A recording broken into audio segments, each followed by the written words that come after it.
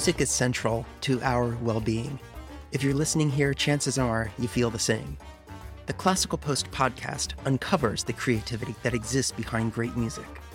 We believe music is interconnected with other art forms and life experiences. It doesn't exist in a vacuum, but is often influenced by other sources. No matter who you are, cultivating your creativity is fundamental to being better in business and living a more holistic life. Discover more on this podcast. I'm your host, Jonathan Eifert. Thanks for joining me today, and I hope you find something valuable in this episode. Among the countless projects classical music presenters have had to delay over the past 2 years, perhaps none has been more eagerly anticipated than that of Omar, a new opera from Rhiannon Giddens and Michael Abels. Originally slated to premiere in May 2020, Omar finally received its long-awaited opening this summer at the Spoleto Festival USA in Charleston, South Carolina. Based on the life and 1831 autobiography of Omar ibn Said, a Muslim scholar stolen from his homeland of Senegal and twice sold into slavery in the Carolinas, Giddens and Abels' new opera probes largely unexplored truths in modern American discussions of slavery. For Abels, Omar's history, one of strength, resistance, and religious conviction, is not only timely given the U.S.'s continued reckoning with its history of slavery, but it also makes for compelling storytelling on the operatic stage. Abels, who has received incredible accolades for his genre-defying film work, most notably his scores for Jordan Peele's Get Out and Us, brings that same sense of wide musical exploration to Omar, which the New York Times hailed as, quote, an unforced ideal of American sound, expansive and ever-changing, unquote. In this conversation of the Classical Post podcast, we discuss more about Omar and Abels' collaboration with Giddens, and take a deep dive into his creative process, in which he strives to be, quote, both a channel and a recipient of ideas, unquote. Plus, he shares how architecture inspires his composing, the ways a daily bike ride can be good for the soul and the body, and his favorite restaurant in Los Angeles for traditional Italian cuisine. I'm Michael Abels, and I'm a composer. I'm known mostly for my orchestral works. That include works for the concert hall, but also for film and media productions. Where do you find inspiration to create music? From everything in the world outside of music, really. Some of it is philosophy or observations about the world. Some of it is sometimes the natural world. Sometimes it's just a general feeling, whether it's a personal feeling or kind of a zeitgeist in society as a whole. If you were to look at specific fields of study outside of music, art, design, architecture, fashion, are there any of those that specifically influences your compositional style, that sort of thing? Absolutely. I think architecture is the first one because, at first, because I don't think most people associate music and architecture as being related, but I think of the visual arts, it's the one that's most related to music because music has both structure and artistic input, and it requires both of those things for music to really play. And even though architecture is a three-dimensional spatial art, music is about structure of sound in time. And if you look at it that way, then there are a lot of similarities. So often I have an idea and it's very emotional or right brain or creative. And I have to figure out how to bring that into the world and notate it or record it. And that act is very left brain, and it's certainly not scientific, but it's logical and structured. And so as I'm working on music, I feel myself constantly switching between the creative aesthetic and the structural. And so when I think about architecture, I really see similarities there.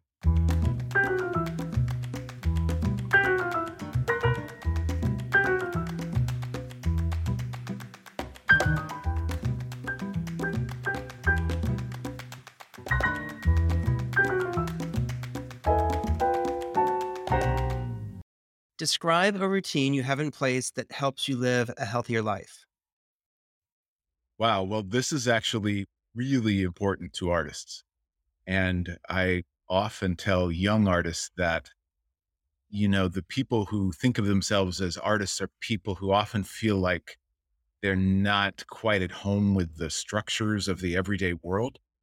And what I've discovered as an artist is that, in fact, artists need those structures perhaps even more than people who are not in the arts. Because if you're working at a, at what we would call a desk job or a 9 to 5 job or something, you have a structure that's being imposed on you by someone else. And people like to think of that as a curse, but it's actually a blessing, because the only thing worse is to not have that structure and have to come up with it yourself. And yet, I think that's the single most important thing for artists, is to be able to implement their own structure. And the beauty of it is that you get to choose what it is. And if 9 to 5 is not you, then don't choose that. But any artist needs to choose a routine. So for me, first, it's the realization of the importance of the routine that I've just said. Um, right now, my routine involves getting up in the morning and working out, and since the pandemic, I've been doing that at home or just in my neighborhood. I'm known as that crazy guy who rides his bike around the block. There's a hill, there's a nice hill on my block, and so I ride around the block a bunch of times, and I have to go up that hill a bunch of times, and so it's gotten so funny that my neighbors have started timing my splits. Oh my God. Really, and when neighbor has a little kid, they will cheer me when they see me coming up the hill, and it's really, so it's out of control, but it's really touching and funny and inspiring, crazy. So that's an example of me taking something that's actually a routine about taking care of myself and getting ready to create an artistic space, and doing this other thing that doesn't seem related to the arts, and yet it's totally um, central to me creating a space in my mind and in my world where I can be creative. If we kind of shift that question and talk about energy specifically, so not a routine for health, but energy, is there something that you can point to specifically that keeps you creating? So first, about creative energy or the creative voice is something that I always experience as coming from outside me, from above, or from the universal committee in charge of creation, if you will. And my job is really not to do the creating, but to be the transcriber, to be the channel through which that creative spirit flows. And um, ultimately, I'm trying to um, take my intention and my ego out of that process and just allow what happens to happen. And I often have an assignment. I can't, I'm not officially allowed to just write whatever the hell I want. I'm supposed to be doing that toward a goal, whether that's a commission or, um, a piece of music that's in a film or a show or something. And there's a lot of other requirements of that piece of music in terms of instrumentation and um, um, the emotional response of a listener, and on and on and on. But I try to take the pure creative energy and guide it toward whatever the requirements are of the project I'm working. But I don't. The minute start thinking that I'm in charge of that is when it starts to not go as well. It's much better when I'm just a thinking of myself as a channel or a guide, and that seems very, I don't know, not very practical in the way I'm describing it. But what that means is that the creative energy doesn't. I don't sit and go, okay, I'm ready. It never cooperates. It tells me, the creative energy tells me when it has an idea. And it's virtually never an idea that relates to whatever I'm working on at the moment. It's always about the thing that I'm not allowed to write for another couple months or whatever. And I think that's just the creative energy's way of teasing me, frankly. It's always excited about whatever it is that I'm not allowed to write or is not on the docket yet. So what do I do? How do I make that work? I listen. My deal is that I'll listen to that creative spirit whenever it decides, which often happens in the early morning, right before you wake up, a very creative time. So if I discover that I'm about to wake up and I'm filled with music, I'll give up whatever my routine is and I'll go and I'll write down that music, or I'll write it down enough that I can remember kind of the space that it was coming from when I had the idea, if that makes sense. And I wish it didn't happen that way, but I have given myself the trust in the creative process that that's the way it happens for me. So then when it comes time to write whatever it is, which might be weeks later, I go back to the idea and I listen to it as if and it's always surprising to me what idea I had back when I wasn't supposed to have ideas about whatever it was. And it's like a gift and a discovery to me. And I'm always grateful for the idea from back when it happened. And then I'm able to take my more, left brain, the one that figures out how to make things work, and it can take the creative idea, which came much earlier, and I can execute it at the time that I have to do it. And that's a really long answer, but maybe it shows you how much I've thought about this and how much I've really tried to be both a channel and a recipient of ideas, and also be someone who harnesses them and makes them work for me. Yeah, no, it's excellent. I think it's a fascinating way to approach it. And it's cool that you have thought a lot about it, because I do ask this question to some other people, and they may have not thought about it, or they don't have as a complex answer as you do. So that's clearly you have thought this through. Let's take a quick break. Did you know Classical Post is a brand built for your pleasure by Gold Sound Media, a New York creative studio developing content for music lovers around the United States? We're always looking for new opportunities to partner with music presenters, artists, and record labels. If you're interested in content to build your community, please get in touch. Head to goldsoundmedia.com. Now, back to the show.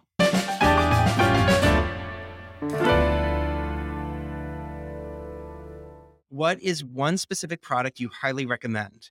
And really can be anything: food, tech, wine, you name it. Wow. One product. Let me think for a second. I guess I would say a bicycle. I would say a bicycle because bicycling is something you can do at any fitness level. You can be very slow or you can be highly competitive. And it's a way to see your world, see your neighborhood, see the countryside, and enjoy it in a way that's very good for your soul and good for your body. Is there a particular brand of bike that you like? Well, I've got a Trek, but it's really more about what works for you.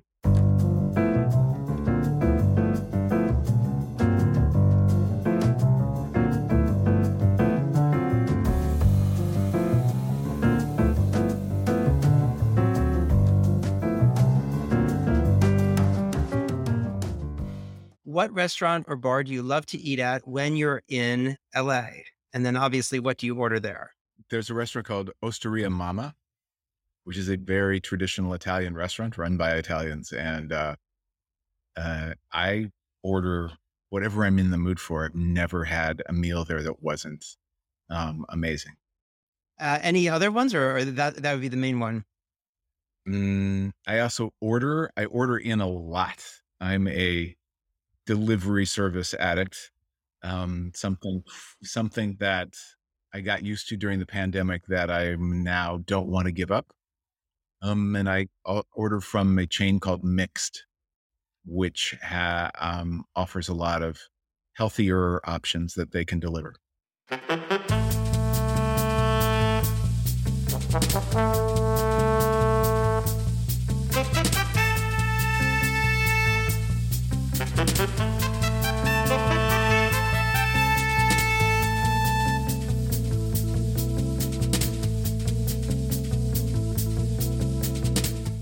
Tell us about your new opera, Omar.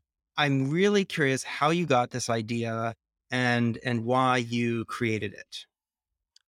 Well, Omar is about the life of Omar ibn Said, who was a Senegalese Muslim who was captured and enslaved and brought over in the Middle Passage to the Carolinas in 1807. And he um, was 37 at the time of his enslavement, and so he could read and write Arabic at the time.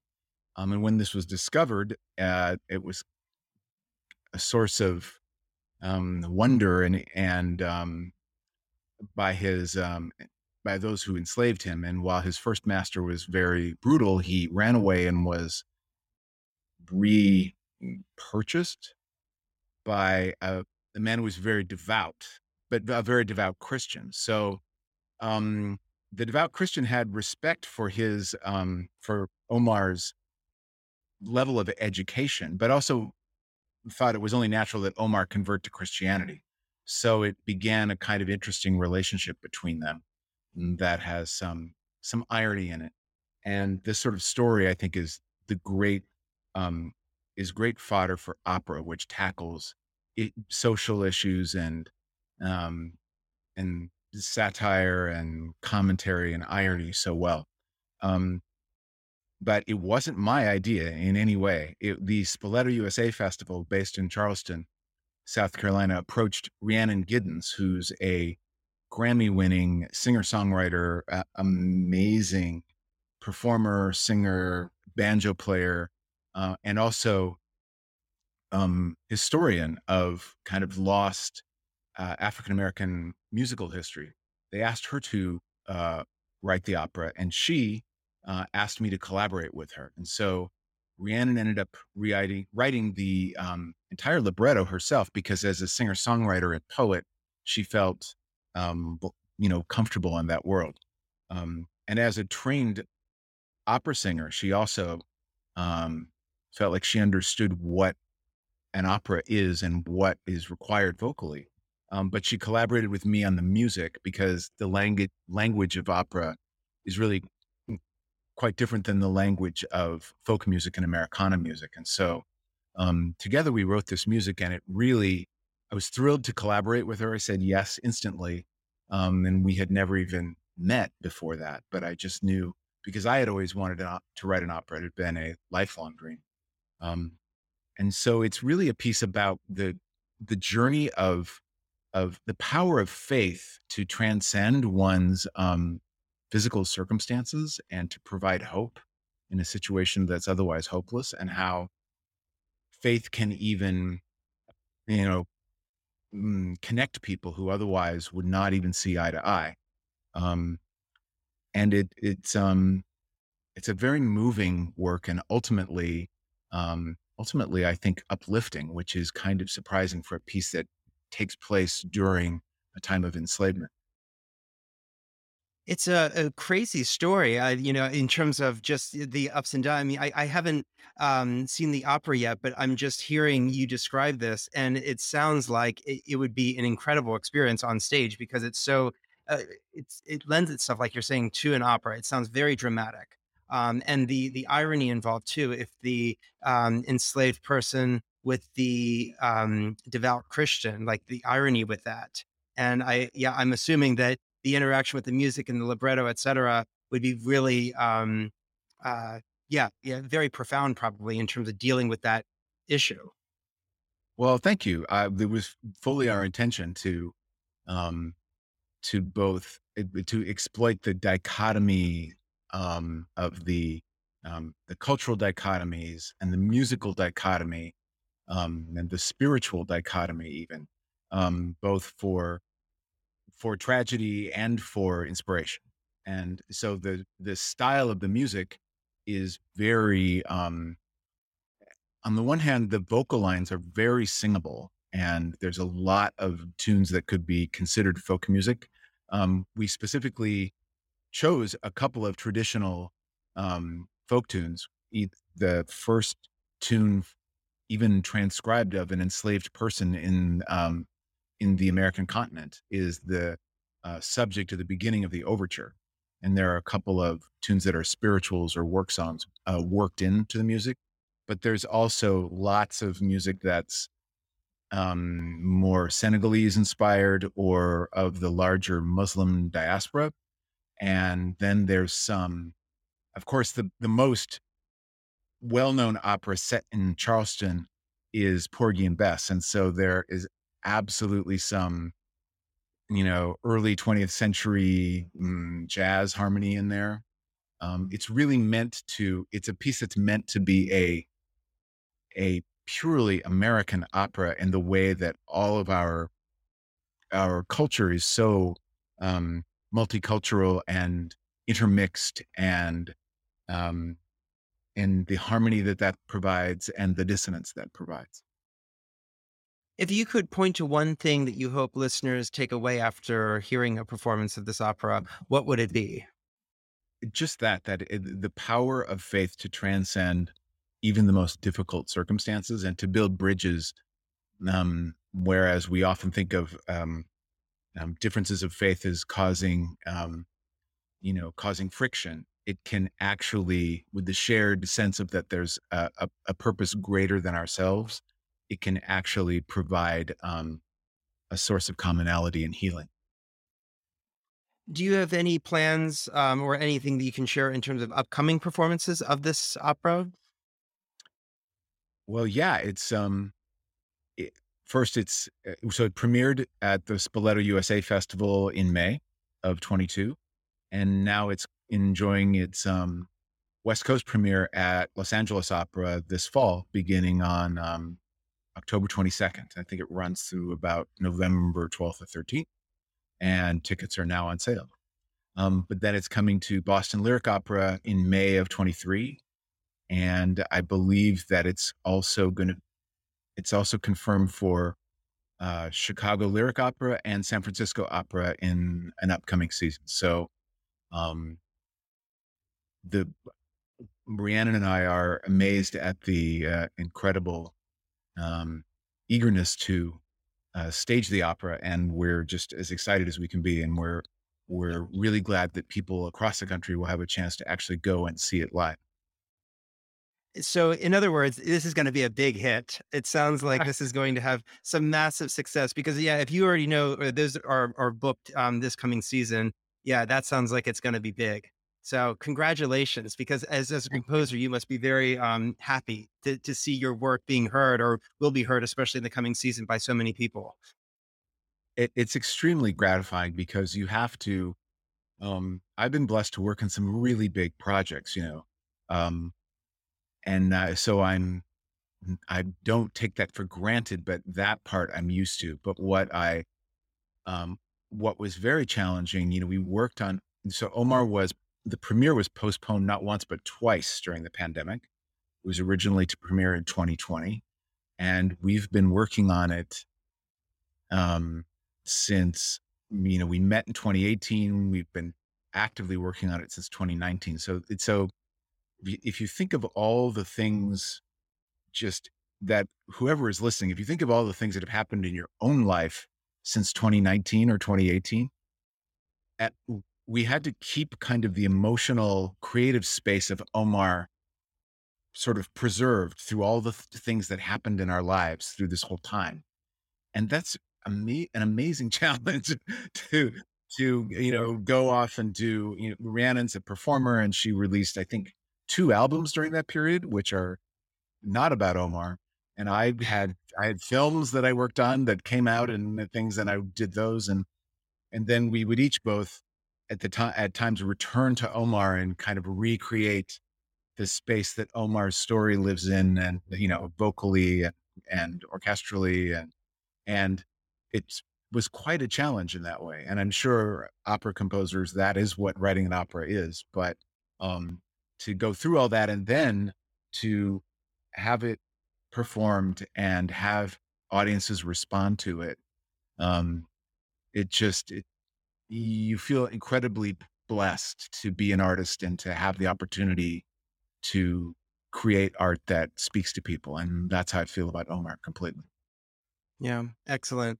One final question, success. I mean, you kind of touched on it perhaps right there, but what does it mean to you? What does success mean to you? That's a great question. It can be defined in so many ways. I, what I just told you about Omar is certainly a definition of success. Absolutely.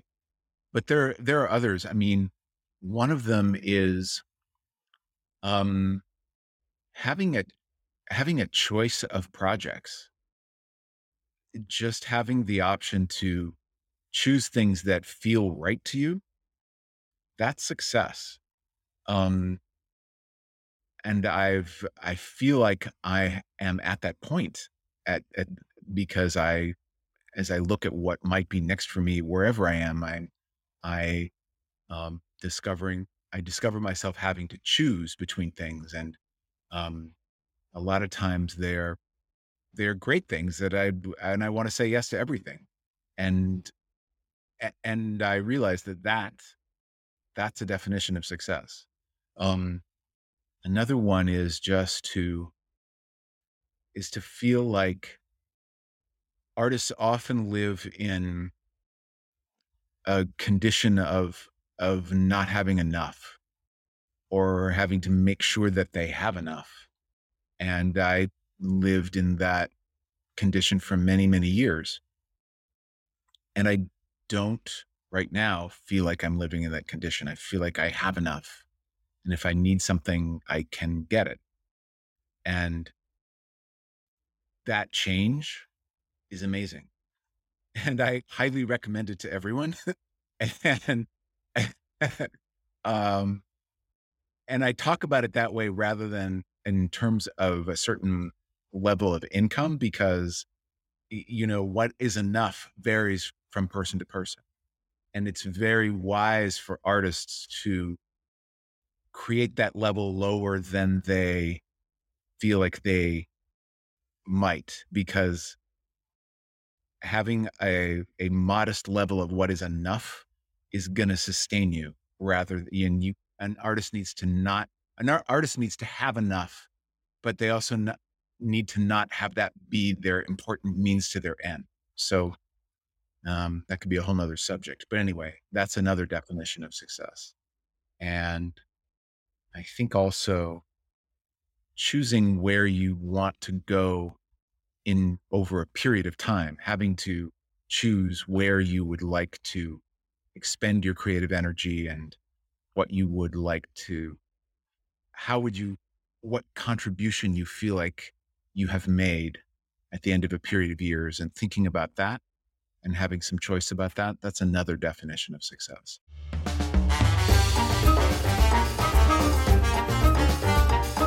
Thanks for listening to the Classical Post podcast. I hope you have found it meaningful and that it gave you new ideas to cultivate your creativity to be better in business and life. So let's stay in touch. Remember to follow this podcast to get notified of new episodes, and sign up for our monthly newsletter for album recommendations and editorial on leading artists. Just head to classicalpost.com/subscribe.